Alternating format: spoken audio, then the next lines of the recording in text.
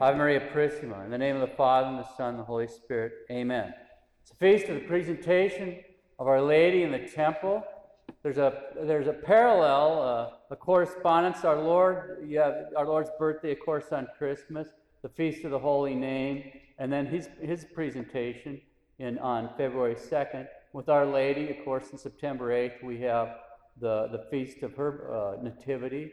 On the 12th of September, we have the Feast of the Holy Name of Mary, and then today we have her presentation in the temple. So there's this beautiful correspondence between the Son and the Mother. In some of the things you'll read, they like to say this is a pious legend, a fairy tale, all that sort of stuff, which is, you can see the influence really of what gave rise to Protestantism and these kind of responses. Because what we've had, and it's been in the church for quite a long time now, is this unbelievable distrust of tradition.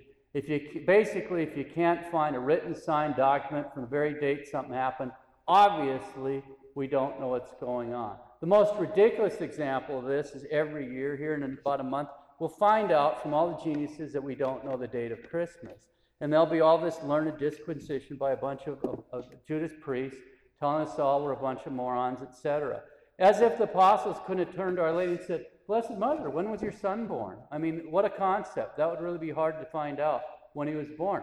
But we won't believe that. It's the same kind of thing with the presentation. Of course Our Lady was presented in the temple. And the fact that it might be found in certain things that aren't necessarily completely true doesn't mean it isn't true. Of course it's true. It's impossible that the church in the East, this has been a feast on the calendar since way back in the day. And in the West, we're going on 700 some odd years of it on the calendar. Other places, there was already artwork about it and all that. It was never debated, but there was actually a feast. It's impossible that for 700 years in the West and for 1,500 some years in the East, we've been celebrating a feast that didn't exist, as if God would allow us to give honor to some fictional story. The whole thing's blasphemy. So when you hear that stuff, just click your brain off as soon as you start hearing that. You just should put a glaze over your eyes and go, oh, here we go again. When you read those kind of things or hear them. We can trust tradition. It's trustworthy. God didn't abandon us to a bunch of people writing Mother Goose tales. Anyway, in the Hispanic culture, it's very beautiful. And Mexicans, I've had South American girls too. When they turn 3, there's a beautiful ceremony where they come in with a candle and all that, and they get this blessing. The girls do, and it's exactly because of Our Lady being presented at the temple at the age of 3 by St. Joachim and St. Anne, that they brought her to the temple to be raised up there. And then they have a quinceañera when they're 15, which is this beautiful ceremony, not the zoot suit thing that a lot of things are going on now, but the traditional one. When we do a traditional one, it's when she's a young lady, because she's then available to be courted and so forth traditionally, and exactly parallels when Our Lady came out of the temple.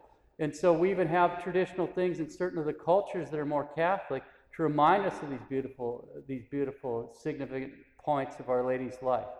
Anyway, today was the day, historically, I don't mean the calendar day, but the feast that we're celebrating is the day historically that St. Joachim and St. Anne brought Our Lady in the temple on Thanksgiving, because they'd been sterile, they didn't have a kid, and then the Lord God blessed them with the Mother of God, so they brought her there to be raised up and trained, and that's what we're celebrating today.